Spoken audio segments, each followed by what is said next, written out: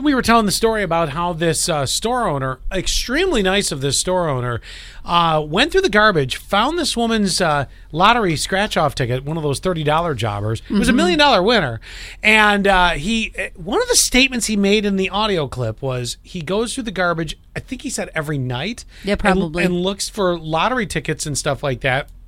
And I'm like, is this a common thing? Like, if you, I don't work in a convenience store, but like, is this a thing?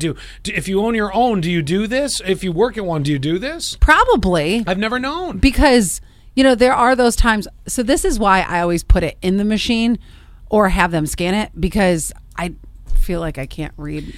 Yeah, lottery ticket. It is like reading like hieroglyphics sometimes. I don't understand every scratch-off ticket. And I just don't want to miss my opportunity of winning. I'm also kind of stupid. Me too. You make a good point. I will even take Mega Millions and Powerball tickets. And I've said, would you mind scanning them? Yep. Just to make sure. Exactly. Not that I'm going to win the Powerball or the Mega Millions. I'm just saying maybe there's $10. You never know. Because I'm cheap. But listen to this, 1341. Every time my friend and I go on a walk, she picks up every lotto ticket she finds on the walk.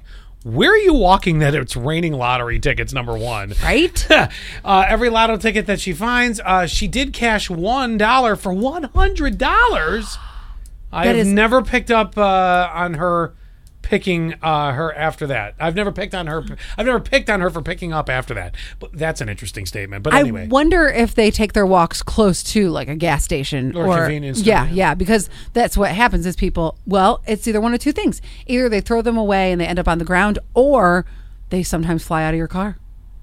Yeah. You get the windows open, a good guster. It sucks it out. Yeah, yes. You're right. Okay. Lottery tickets are kind of like cash. How did this injury take place?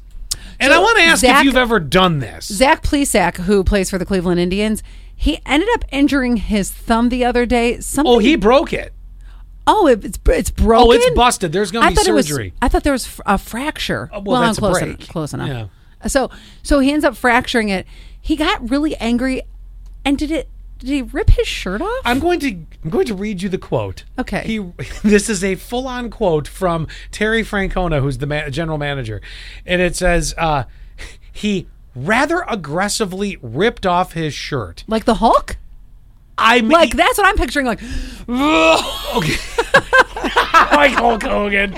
What you gonna do? Yes. Well, Hulk was angry at the time, right? He was fired up. There's that. Yeah.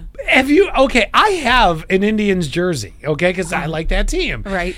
It buttons down the front. It's like a jacket. You have to be like, you know what I'm saying? So the thumb got caught. But have you ever aggressively removed? I don't know the last time in my life. Yes, Friday night after having way too many drinks. Do describe. What else do I need to say? Wink, wink. Oh, there was heavy passion involved. Got it.